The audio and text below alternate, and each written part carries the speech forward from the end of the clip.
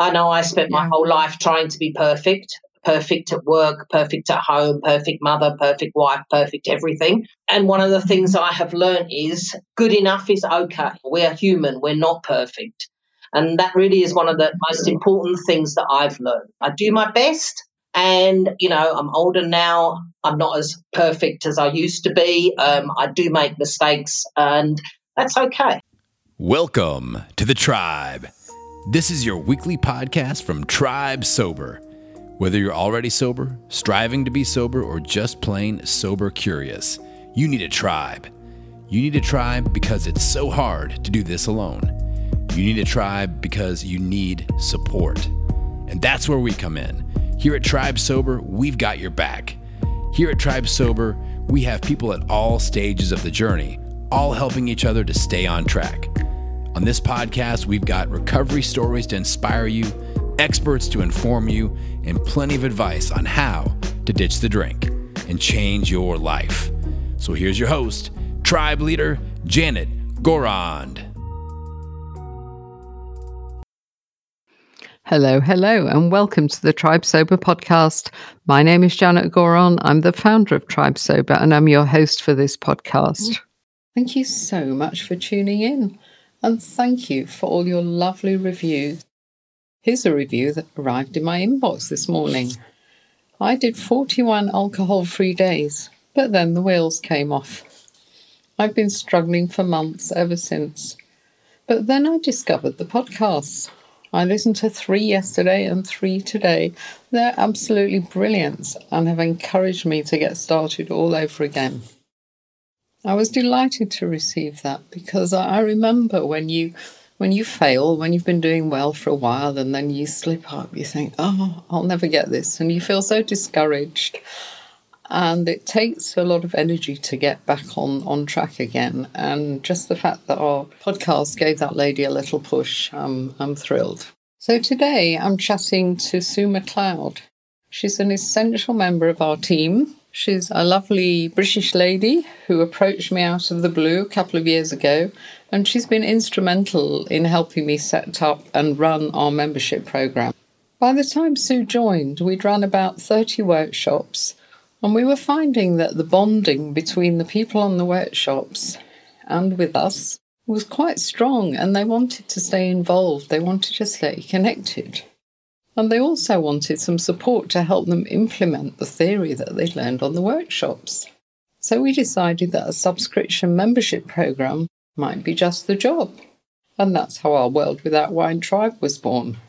I began our conversation by asking Sue to tell us a bit about herself.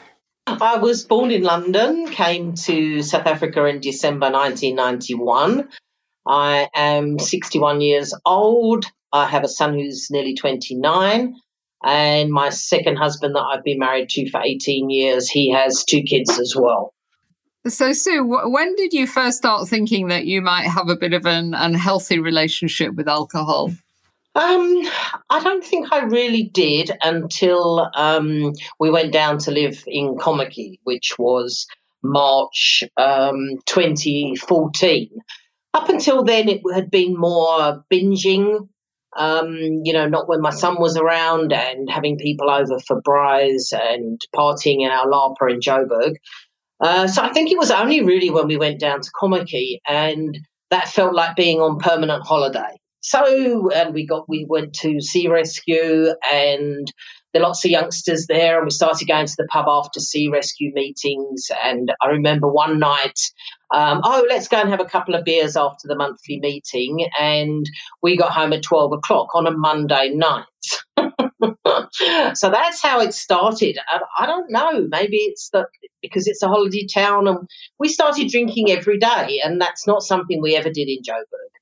And it got progressively worse. And then I think maybe probably a year or so in from the time we'd been down there, and I had a real drinking buddy, one of the few friends I had in Kommetjie, and we drank lots of red wine. It just seemed to progress from there. So I think probably maybe a year and a half in, And then I started realising, that I was drinking a lot, and I went through the usual, okay, I won't drink red wine, I'll drink white wine spritzers, maybe I shouldn't drink wine, maybe I'll only start drinking on a Wednesday, or we won't drink till Friday. And then my husband would come home on a Tuesday and say, oh, I fancy a scotch, shall I open a bottle of wine? And off we went again. And I've never been a spirit drinker. Being an Essex girl, it's always been just beer or wine. And I even thought, okay, well, then maybe I should try spirits. Maybe I should try vodka.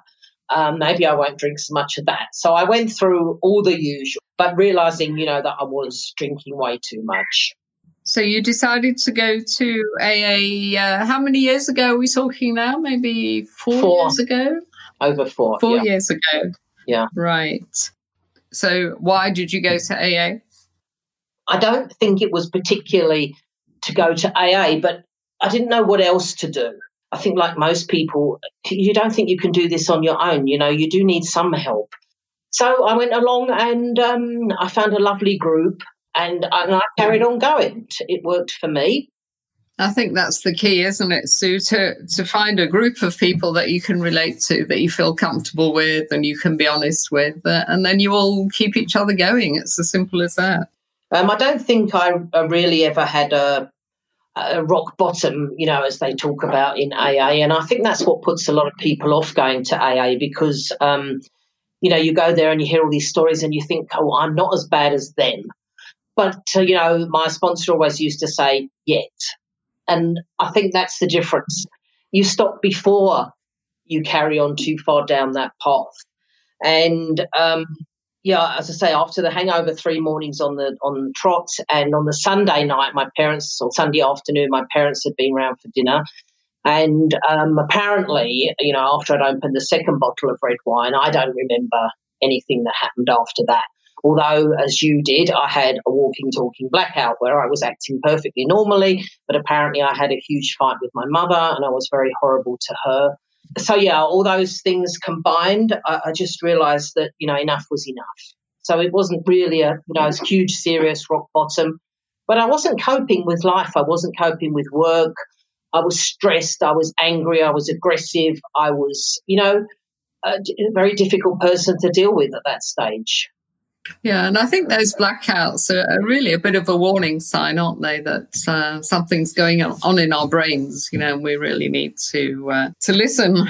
So AA got you started. Did you go back to day one at all, or were you quite firm once you made up your mind? No, never. That 18th of April 2016 is the first day of my sobriety, and no, I have never been back. I've never been tempted. And I can't imagine why I ever would want to now. Yeah, I think from what I've learned over the last few years as well with, the many people in World Without Wine, I think you have to really get to the point where you know that this is it and you are definitely going to stop drinking. And until you reach that point, then I think people do go back and they doubt their choice and, is this really it? Can I really go the rest of my life without a drink? But I think like you, once we make that decision, then that's it. It's done. Okay, so we first connected February 2018 when you emailed me out of the blue and you very kindly offered your services to World Without Wine. So obviously I was delighted to get some help. And I just wondered why you decided to come to us rather than you could have carried on working with AA and you could have been a sponsor to many people there. What was it about World Without Wine that attracted you? Well, you know what Facebook's like, and it kept popping up. And I'd already stopped going to AA in the October before. So I guess I was looking for something else to fill that, to fill that gap, to be part of something. And World Without Wine kept popping up, and I realised you were English as well. And so that's why I thought, that I would contact you. Because where I diverge with AA, and I've said this before to people in World Without Wine as well, is that I honestly don't really think there's anything wrong with me anymore. I don't want to be a recovering alcoholic for the rest of my life, which is how they, portray it all within AA. I'm just a person that doesn't drink anymore. And that's really where, I went different paths from then. And so I started to look around for something else to connect with. Yeah, I remember Nick saying actually that he thought that we appealed to a lot of people because we didn't have so many rules. We treat people like adults, and we try to adapt to what they need. Yeah, I've really enjoyed working with you, Janet, and everybody else. I mean, we've got such an interesting tribe. And, they say that you never find somebody with a drinking problem that's, below average IQ or not a successful person in lots of cases, or somebody that really doesn't have anything to give back. I think from what I've seen, and I definitely know from myself, I think we tend to be a perfectionist type, and maybe that's one of the reasons why sometimes we need to just opt out to get so full down drunk that, our brain stops. I know I spent my whole life trying to be perfect at work, perfect at home, perfect mother, perfect wife, perfect everything. And one of the things I have learned is good enough is okay. I don't have to be perfect anymore. We are human. We're not perfect. And that really is one of the most important things that I've learned. Good enough is okay. I do my best. And, I'm older now. I'm not as perfect as I used to be. I do make mistakes, and that's okay. We don't have to be perfect, and we don't have to be happy every day as well. I find that quite liberating. What do you say to people if they offer you an alcoholic drink and they don't realise that you don't drink? What do you say to them? Because I know it keeps a lot of people blocked. How are they going to cope when people pressure them to have just one? I used to say, no, I can't drink because I'm an alcoholic. And that used to shut them up. No, come back to that. But now I just say I don't drink anymore.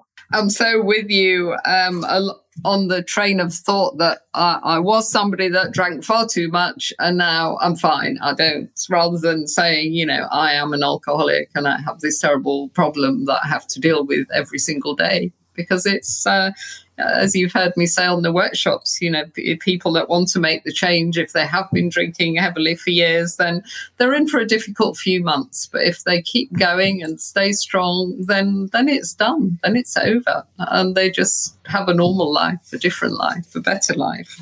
And that's where your approach differs, Janet, which I think is so much better because there's not that stigma about, AA being an alcoholic. And, people come along to your workshop or, join us as members just because they realise. And some people just for health reasons. Some people, they might be a runner and they don't want to drink anymore. And it's not a case of alcoholic or rock bottom or any of those things. It's just people realising that for their health and their well-being and their state of mind, that maybe it would be better if they ditch the drink. And then your philosophy about having done that, then you go on to make a really good life and you don't regret it, you don't miss it, you don't hanker after that drink.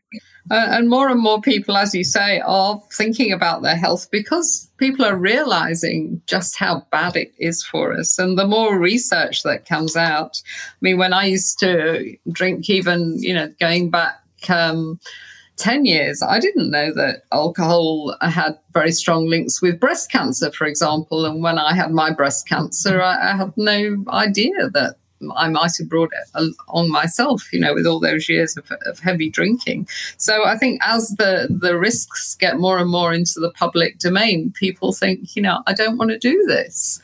So now we have the Sober Curious movement, and you're not considered completely weird if you don't drink anymore, which is a great step forward, I think.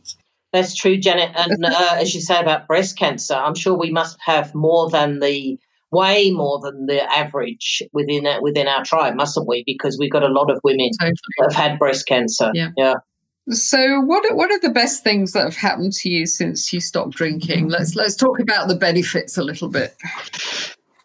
Well, my life isn't, a fairy tale or, really off the scale, and I'm not one of these creative people. I haven't found, my passion.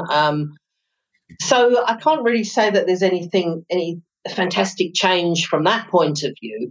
But just from the point of view of, I'm calmer. I'm just, my life is just better from that point of view, that I'm not aggressive and uptight and stressed out all the time. I do what I can do.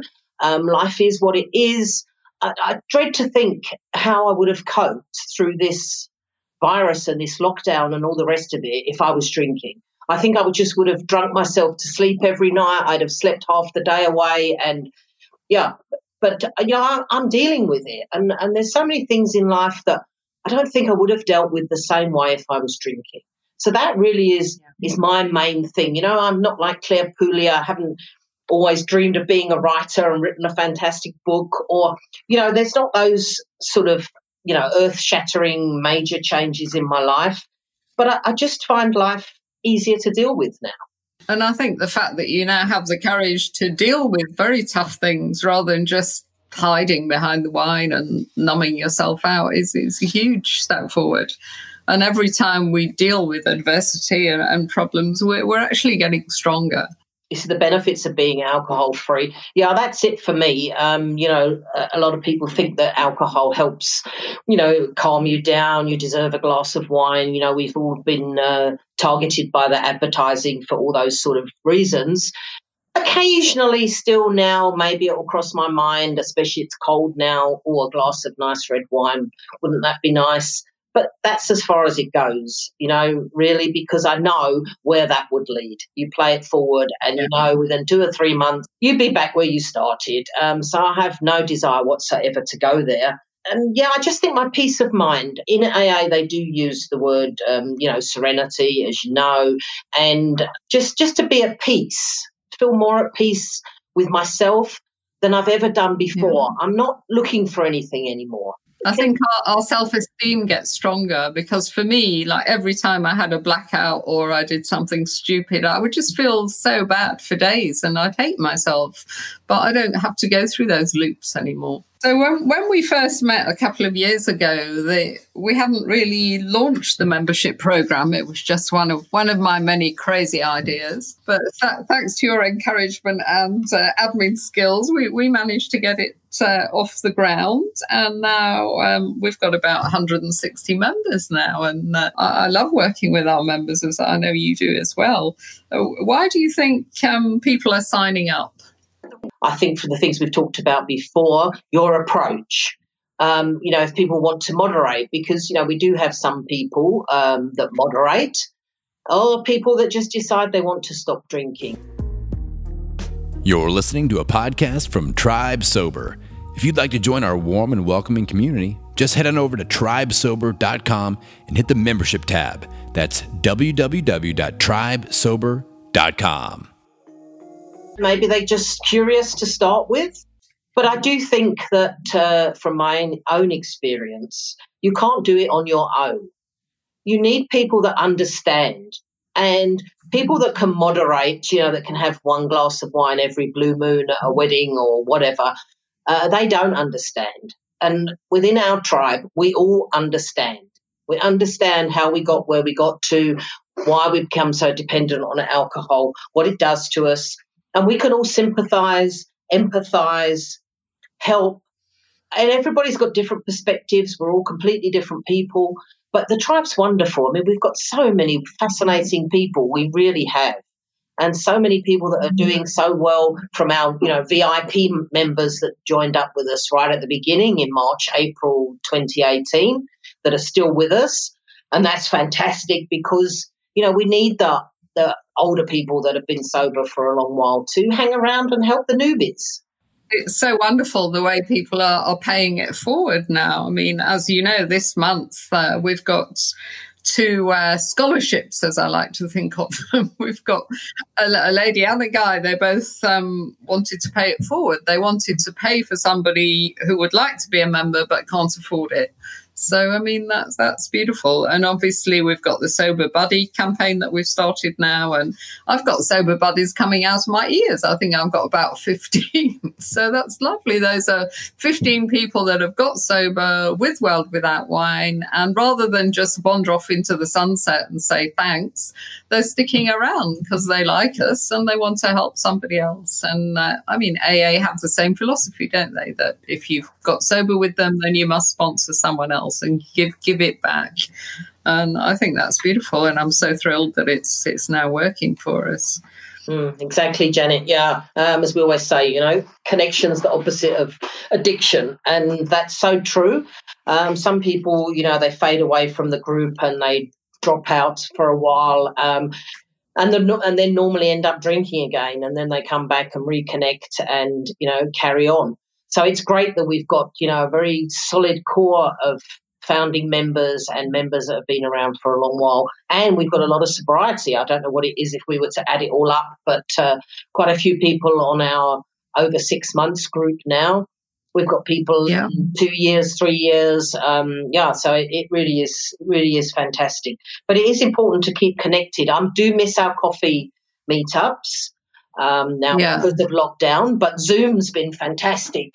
As a virtual, it is actually as a virtual meetup, and it's been fantastic. And you put faces to names, which I love. Good with names, but if I've got a face to go with it, then that's really awesome as well. So I can't wait till we can start coffee meetups again. But at least we're doing Zoom. Yeah. So I think we should keep the Zoom going because there's people who geographically they'll never be able to make a coffee meetup, but they can all get on Zoom. So I'm thrilled that we've got that now. Yeah, well, and we've got our international visitors, haven't we? We've got people in the UK and America. Where else? Norway. We've got people all over the place now, which is fantastic. So, the virtual, maybe we should, even if we just do it once a month or... Yes, and I'm hoping that the podcast will help us to become more international because for a Brit or an American, our annual subscription is tiny, because our exchange rate is so weak at the moment. I mean, that's not at all good for us, but anyone overseas that wants to join, I think I looked it up, £30 for a Brit and $38 for an American. And even the locals, I get people that say to me, oh, I can't afford 650 Rand. And I always say to them, well, how much a month do you normally spend on alcohol? And then I rest my case and then I leave them alone. But sometimes they come back and they've worked it out. So what would you say to someone that's listening to this and they know that they're drinking too much but they have no idea how to make a change or what to do, or they're just stuck as we were for many years? What would you say to them? I would say that World Without Wine is a fantastic place to help people that really want to stop drinking. We do have some people that moderate, but I think the majority of us know that to stop completely, and we need people to help us to do that. So the offerings that we've got with the WhatsApp groups, with the Zoom meetups, the opportunity for a workshop, and now anybody can attend a workshop because, we're doing virtual workshops at the moment. All those, the emails, the daily emails, which help people to, think about their relationship with alcohol and try to change their thinking around it. Talk to people. We can all share our stories. We can all share our experiences. Everybody's got a different story to tell. And I think that's what really, really helps. Yeah, I mean, many people just see my little kind of WhatsApp symbol on the website and they start having a chat with me, and I'm perfectly happy with that. So it's lovely to make that connection and assess whether we are right for whoever wants to work with us. Okay, well, I think I'm coming to the end of my question list, Sue. Thank you so much for your time and for everything you do. And is there anything that you'd like to add that we haven't covered? Well, that's my pleasure, Janet. It really is. I love being involved. I love chatting with people. I like to think I help in lots of instances. Thank you, Sue. That was really interesting. And thank you for everything you do. As usual, I'm going to pull a few points out of our conversation, points that particularly resonated with me, and I'd like you to think about more, perhaps, when you turn off this podcast. First of all, if you think you drink too much, then you probably do. But another real danger sign that Sue talked about is making lots of rules so that you can cut down. Sue talked to us about switching from red to white wine, from wine to vodka, not drinking until Wednesday. I mean, I had to smile because this is so common, and I did so much of this. And it all boils down to the fact that we can't bear the thought of having to give up completely. So we think, oh, if I set a few rules, I'll get this thing under control, and then everything will be cool. Spoiler alert, it rarely is. My rules were crazy. My favourite one was I got all the alcohol out of the house and I said to my husband, okay, never drinking at home again. I'll only drink when we go out. And guess what? I made him go out practically every night. Poor man was exhausted. So if you're setting rules, then bit of a red flag there.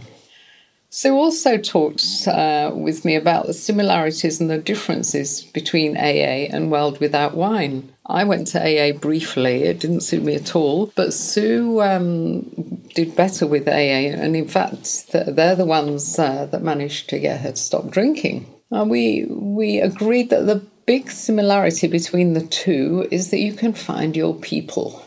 This is not something that you can do alone. You need other people to support you and keep you going. And a difference between AA and World Without Wine is that AA will see you as an alcoholic, whereas Sue and I have ditched the labels.